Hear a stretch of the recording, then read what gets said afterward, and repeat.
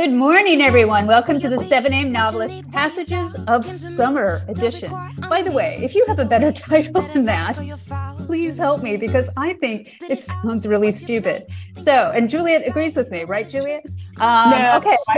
I think it's lovely. It's lovely.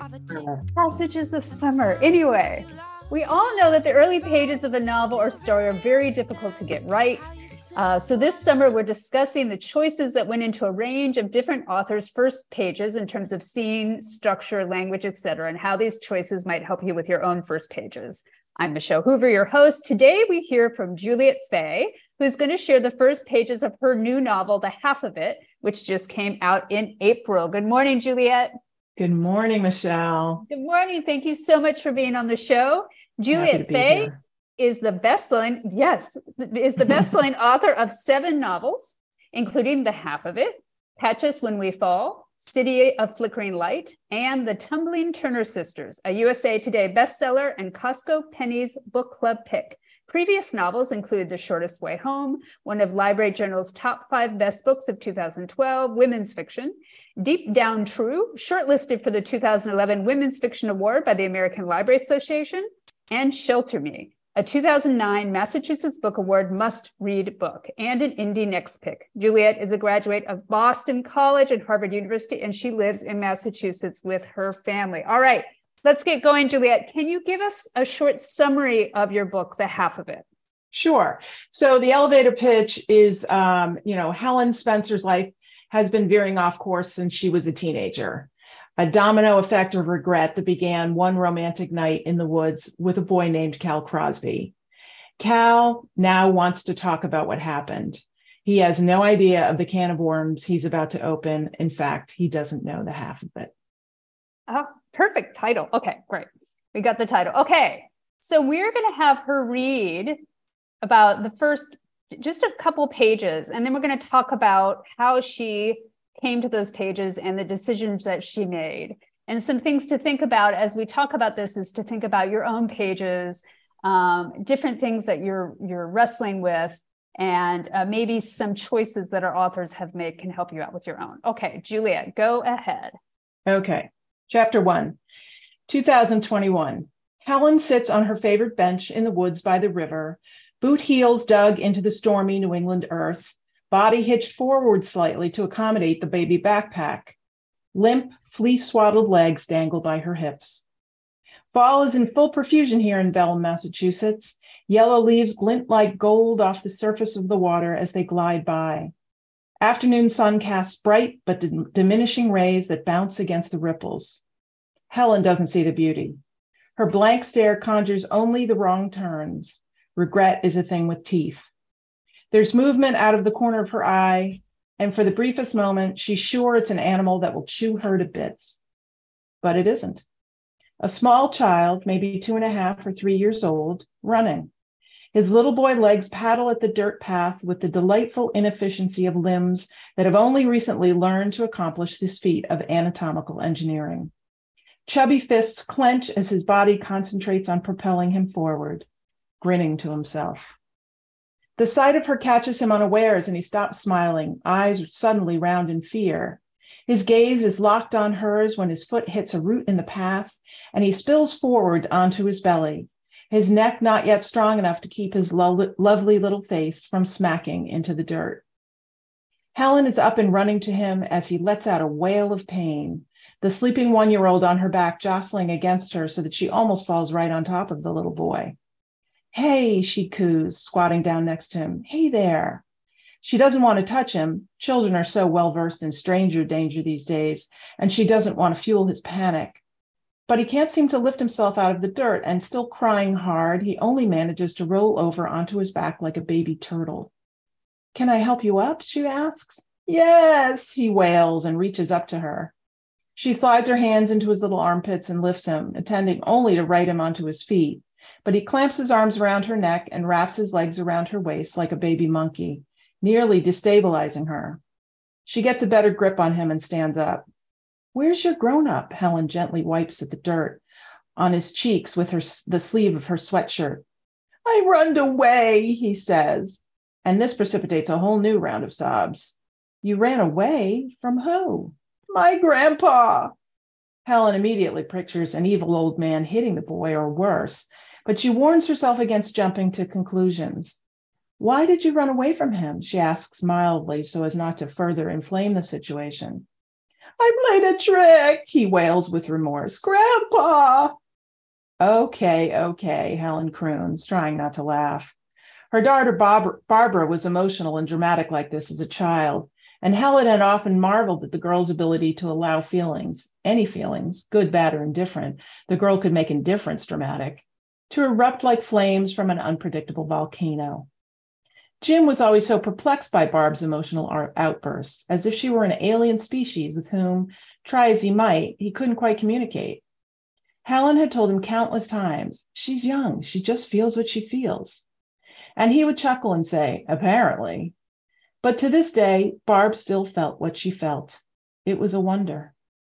Helen pats the little boy's back and says, don't worry, we'll find Grandpa. She's just turning to head up the path when she hears a man's voice in the distance booming, Logan, Logan, where are you? Logan. The panic in that voice makes Helen's heart hurt. She's occasionally lost track of a child and knows there is nothing more terrifying. He's here, she calls back. Logan's here, he's okay. I'm okay, the little boy echoes in his high, sweet voice. I'm okay, Grandpa. Helen feels the man's thumping footsteps coming toward her before she catches sight of him, rounding a turn in the path. His face is ashen with worry. Either that or he has alarmingly bad circulation. His shoulders hunch forward as he jogs toward them in a strange, ungainly lope. As he gets closer, Helen sees the reason for his galumphing gait.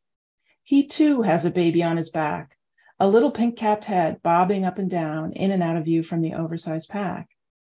Hi, Grandpa, Logan sings out, suddenly happy and excited, as if this is a pleasant surprise rather than a mildly traumatic event that he himself set in motion.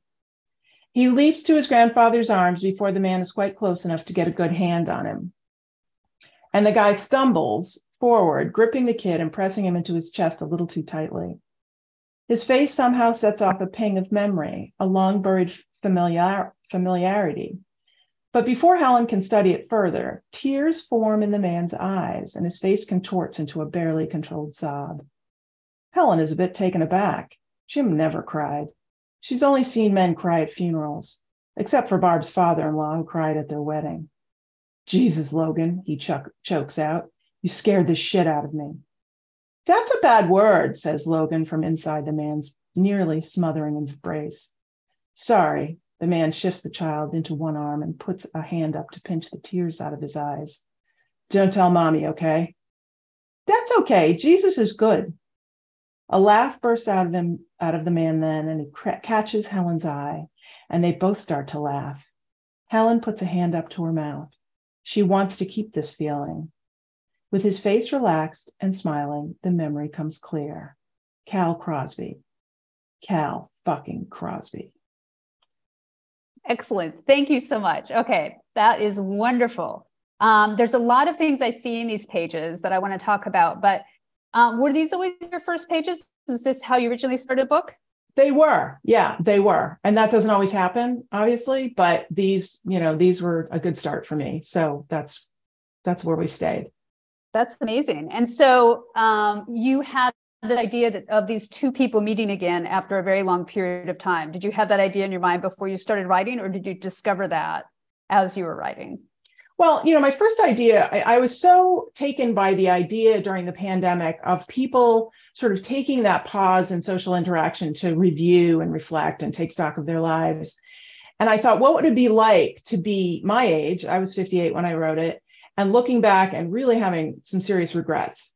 So my first idea of the story was that it would be sort of this same similar meeting in the woods, but this guy would be, like another grandparent, and maybe they would start talking the way people do with strangers, revealing more than they usually do, thinking I'll never see the guy again. And I thought, it's kind of boring. So I said, what if this guy was there when the pivotal event happened that set her off course? What if he's the reason for the, why she's gone, why her life has not turned out the way she hoped? So that's what got me really excited about this. Perfect, because it's oftentimes really difficult to mesh two timelines together like that. Oftentimes we feel that the heart of the story is in the past, and why do we have the present part of the story? I mean, in the book, is it a parallel timeline story, or does this function as a frame?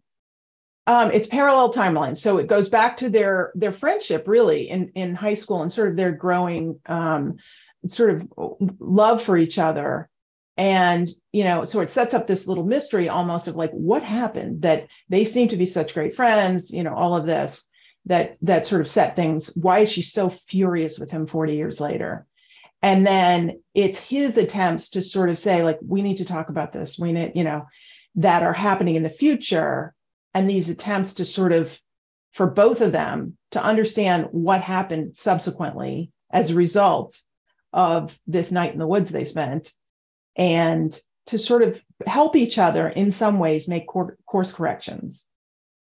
Nice. And so I always think about, I had the writer Josh Weil visit my class once when I was teaching at Boston University. And he said to me, I define plot as I find a character's wound and I poke a stick at it, which it sounds exactly what this book does, right? Absolutely. Because she's got this past story, and that's really how double timeline stories are really functioning best. Right. Is that the past story is a wound and it reawakens for the present character, and then you've got your the cow character who she doesn't want to see. She doesn't want to think about these things. She doesn't want to visit that, but he's going to be the stick that pokes at that wound and forces her to. That's great. Right. Yeah. So when you brought this to, do you have a workshop group of fellow writers or I do. Certain people? Yeah. 4 other, authors who I just so highly respect. And we've been together for, it's got to be over a decade now. And I always say they are kind, but honest. They will absolutely tell you where they are starting to snore, or whatever, but they do it in a very kind way. And how did they respond to these first pages? I think they liked, and overall, they really liked the story. That was that first draft. And certainly there was plenty of work to do from there. But I think the first pages got, revision goes on and on and on. But I think the basic structure of that those first pages, setting up the rest of the story, I think they responded pretty well too, if I recall. Yeah. And when you worked with your editor, she said, this is great, let's just go with these. Or did you have to make some? She had plenty of things to say, but I think the first pages really stayed the same. I felt like they were a strong start, and I think she did too. Yeah, for sure. Good. So there's a few things here that I'm noticing when I first read this. So those of you that are listening, you can also find, if you want to look at the pages, we'll have the link in the podcast notes and on the Substack page where this is posted as well. So, because I know a lot of people, it's difficult for them to just listen to the pages. Yeah. But so what I'm noticing here for myself is, so you have Helen sits on her favorite bench in the woods by the river, boot heels dug into the stony New England earth, body hitched forward slightly to accommodate the baby backpack, limp, fleece swallowed legs dangle by her hips. And I was immediately with Helen there. I knew that scene. I almost felt, and this is odd because I do not have children and I've never really wanted to have children, but I felt that baby. And so I felt like I was her. And I felt that you grabbed that very quickly. And it might be because I'm a woman. It might also be because I'm now 50 myself. But again, there's a lot of difference between me and Helen, but there's something about the details there. Particularly, I think the limp fleece swallowed legs, there's something very sweet there. Yeah. that I found that I really like the details. But then it switches. So then we get this lovely scene of fall. It's in full profusion here in Belleville, Massachusetts. But then Helen doesn't see the beauty. And we know immediately that something is wrong. Was that the pacing that you had originally? Yes. I think those first couple of paragraphs are basically the same as when I wrote them. And what I really wanted to do right there was sort of, conjure this image of her sitting still. She's not moving. She's a little bit stuck. Her feet are in the stony brown earth, and there's this beauty all around her and she can't see it. And immediately we get the concept of regret, which is the theme of the story. The theme of the novel is regret. And what do we do with regret? What do we do about it? And what I like, so we have with that paragraph, fall is a full profusion, and then Helen doesn't see the beauty. So what we basically have is kind of a fuller camera image that we start with before we go more into Helen's point of view, because a lots of times we would say, well, we need to describe the scene only from Helen's point of view and only from her emotion, but you are actually using a more objective point of view. Because we do need some idea of the objective world, and then you focus in on her own subjectivity. And I always think of point of view as a way of warping the world, and that's what interests us, I think, and that's what draws us into a character. And then another trick you have here. So we have this poor little boy who falls, and I felt when he fell, I just immediately grimaced at that, and her desperately and awkwardly trying to take care of the situation. But there's an interesting trick here when also she says, where is it? I think she says, okay, and then she recognizes him, or doesn't recognize him right away, but she feels that there's something familiar about him, and so. For the reader, I think we're like, oh, this is why we're reading this scene. This is the point of the scene. And that happens really, really fast. And I think you need that really fast, right? Sure. Because otherwise the reader's going to be like, why are we just with this kid playing we're going to get bored. Right. And then what I wanted to ask you was, okay, so she says, okay, Helen croons, trying not to laugh. Her daughter, Barbara, was emotional and dramatic like this as a child, and Helen had often marveled at the girl's ability to allow feelings to erupt like flames from an unpredictable volcano. Jim was always so perplexed by Barb's emotional outbursts, as if she were an alien species with whom, try as he might, he couldn't quite communicate. Helen had told him countless times, she's young, she just feels what she feels. And he would chuckle and say, apparently, but to this day, Barb still felt what she felt. It was a wonder. Helen pats the little boys on the back. So that is a really good trick, because we're getting interiority and we're getting some necessary information about the character. Did you always have that? Was that something that just naturally happened when you wrote the first pages? I believe it did. I think, as I was thinking through sort of like, here's what's actually happening in the scene, but how am I going to like pepper in some things about Helen? And what I wanted you to know about Helen is she's got this very emotional, dramatic daughter, but it's a wonder that this girl can feel her feelings, which is something Helen has a hard time with. Helen is very much, sort of put one foot in front of the other, don't complain, put one foot in front of the other. And this very trait of Helen's has led her to sort of stick with a narrative that doesn't work for her and has never worked for her. Right. But also lets you know a little bit about her husband, that he, as much as Helen is not like this daughter, he really doesn't get her.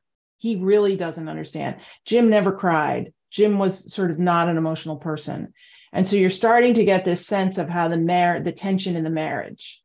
Yeah. So I just wanted to give you some little breadcrumbs of what's going on with this woman. And so that's how I hope to do it.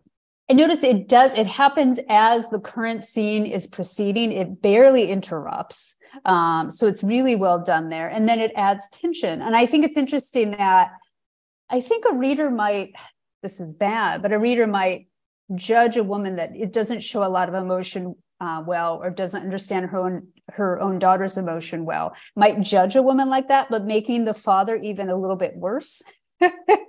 And she's back on her side. Right. And she's sort of defending the daughter. Like she just feels what she feels. Like that's okay, even though it's not quite my way. And I am in wonder about that, as opposed to I'm putting that down, or I'm, right. She's sort of in awe of it. But still this kind of stuckness or stillness, the image that you had at the beginning, and then also her kind of non-emotionality, that kind of speaks to her flaw that I'm assuming she's going to have to work with a little bit, and or her wound that this guy's going to wake her up to. I mean, how do these feelings or her stuckness or her non-emotionality, does it relate to what she's going to be forced to think about? Absolutely. I mean, she's swept all of this under the rug, and she doesn't recognize how much it continues to impact her 40 years later. And she doesn't want to think about that. And he really, talk about poking a wound, he really tracks her down and says, we have to talk. Yeah. And I like sort of flipping this script a little bit, because it's often the woman who says, we have to talk. And it's really the guy this time. Helen's kind of shut down. And you need that. So basically, he's a Captain Happen. Do you know that term? No. From Charles Baxter came up with it. And a lot of people don't know the term. But Charles Baxter came up with this term for a character who forces your main character to do things or think things or to go through things that they otherwise wouldn't be able to. Oftentimes the Captain Happen is a character that doesn't follow the rules, a character that takes a lot of chances, that says things that other people don't say, that do things that other people don't do. There oftentimes can be really loud characters. Oftentimes you don't want this kind of character in your life because they would drive you crazy. Right. It sounds like your character might be a quieter form of that, or that could be wrong. He really is. And I think he's done the very same thing. You learn this, is that they both sort of, this thing happened to them and neither of them dealt with it. Or they coped with it in very different ways, but neither one of them coped with it very well. And it sort of led them down paths that were not really ideal for them. And so he's just a little further along in saying, I need to face this. And I've been looking for you. And I need to talk to you about this. And there's, some forgiveness is required. So that's the way, and it's sort of more out of his own pain rather than his, some characters are that, like, I like to stir the pot character, and he's not trying to stir the pot. He's just trying to dig himself out of the hole that he dug himself into 40 years ago. Right. Okay. And so basically these main characters seem like foils to each other because they're very emotionally different. Yeah, I would say. And so that's going to cause problems, because if they were both repressed emotionally, it just wouldn't work. So you need that one person to be willing to move forward. Yeah. In terms of stakes for Helen, you introduced Barbara and Jim really early in the novel. It makes me feel, and I could be wrong, that the stakes for her for changing and for seeing this guy again and having to deal with this has something to do with her family. Is that true or not? Yeah. I mean, she's sort of built this little life for herself, and it's good enough, she tells herself. And she's just been through an enormous amount. You'll come to find out that Jim died during the pandemic. And so she's got this whole sort of emotional thing that's going on. And she had a lot of ambivalence about their marriage. And so she's still got that kind of thing. And so the pandemic is really a force in this novel, but very quietly. It's not about, like I always say, not about COVID, like I promise. But it's the background, it's the sort of the water they're swimming in is this one where people are starting to say to themselves, hold on, how did I get here? And she's also been through some really traumatic stuff with her husband dying and, moving to be closer to her daughter. And she's at a real watershed in her life, but she needs to be poked to make some brave choices about what's going to happen next. Right. And I mean, I think that's important to think about too, because a lot of people are thinking they're either find that they can't write about anything other than the pandemic very heads on, or they're like, well, I can't touch this thing with a 10-foot pole because no one wants to touch it. And so you're dealing with a way that is emotionally true, that doesn't just skip over something that was huge in our lives. But again, it's not a pandemic novel. No. So in fact, I started writing this book in August of 2020. And the book takes place in October. The first page takes place in September, October of 2021. So I was anticipating that the pandemic would be over, that it would be fully in the past. Okay, I don't recommend this. All you writers out there, do not know what you're dealing with before you. So then when January, I was still writing in January, and in January 2021, the cases were, it was going crazy, and we didn't have the vaccine yet, and, all that stuff. It was supposed to be post-pandemic. And then, I had to wait and see, am I going to have to push this forward into the future some more? Because we'd still be too much dealing with this. And I am in some ways two minds about the whole writing about the pandemic thing. On the one hand, I really don't want to read. I mean, we're all sick of it. Yeah. As my agent said to me in her beautiful French accent, we're all so sick of it. But on the other hand, it's funny to read books that I know were written in the pandemic, books that are coming out now or a couple, in the past year or two, and that just pretend that it didn't ever happen. It doesn't exist. I feel like we're in this new place now that we've all had this incredibly traumatic experience as a world, and it feels a little off to just be like, oh, that didn't happen. Yeah. And you're attacking it. I really love the way you're attacking it, that it's something it's small, but also something huge, in that because she had so much time alone, because you had so much time alone, because all of us had so much time alone, right? To think back on our lives and think about choices we made, we couldn't really get away from ourselves anymore. Right. Exactly. And so there's something that's not necessarily about the pandemic, that's very human, but that is something that I think a lot of people experienced, and it's nice to see that other people were experiencing it as well. Actually, I think if anything, it's probably a comfort. Yeah. Anything else you want to say about these pages? I'm trying to think about, I think what was important to me was to really sort of get the theme out there ahead of time, so that people knew what they were dealing with. I think that's, you've done a beautiful job of sort of helping me parse out what I was attempting to do. Well, they were great pages, and you had them from the get-go, which is shocking to me. Okay, I'm going to have to let Juliette go. However, again, you can find her pages. I'll have the link for it in our podcast notes and on our Substack page. You can find our full Substack schedule for the Passages of Summer at 7amnovelist.substack.com. You can subscribe there for updates. You can also find our full range of podcast episodes on the Substack page, including episodes from our past 2 writing challenges. There's so many great authors and teachers and ideas that we've been talking to over the past year. So I do recommend that if you want to learn a lot. And you can follow the podcast on your favorite podcast platforms if you don't want to go to Substack. And if you like what we're doing, please follow, rate, and review our podcast so that other writers can find us. Okay, Juliette, do you have any advice you'd like to give to authors about their own first pages? Yes, I do. And I think my advice is the same advice that I always start off with when I talk with writers. And that is, don't wait for inspiration. Don't wait for the perfect idea. Don't wait for, the perfect music to come on. Sit in the chair and just start writing. And, it may be a hot, wet mess. It may be pages that you throw out almost immediately, but it will get those juices flowing. It will get you sorting out, what is it that I want to talk about here? And that's a beautiful thing. Even if it's a mess, it's a beautiful mess. Fantastic. I love that. All right, everyone. Thank you for joining us. Time to get to your own hot messes. And thank you, Juliette, again for being on our show and helping us out.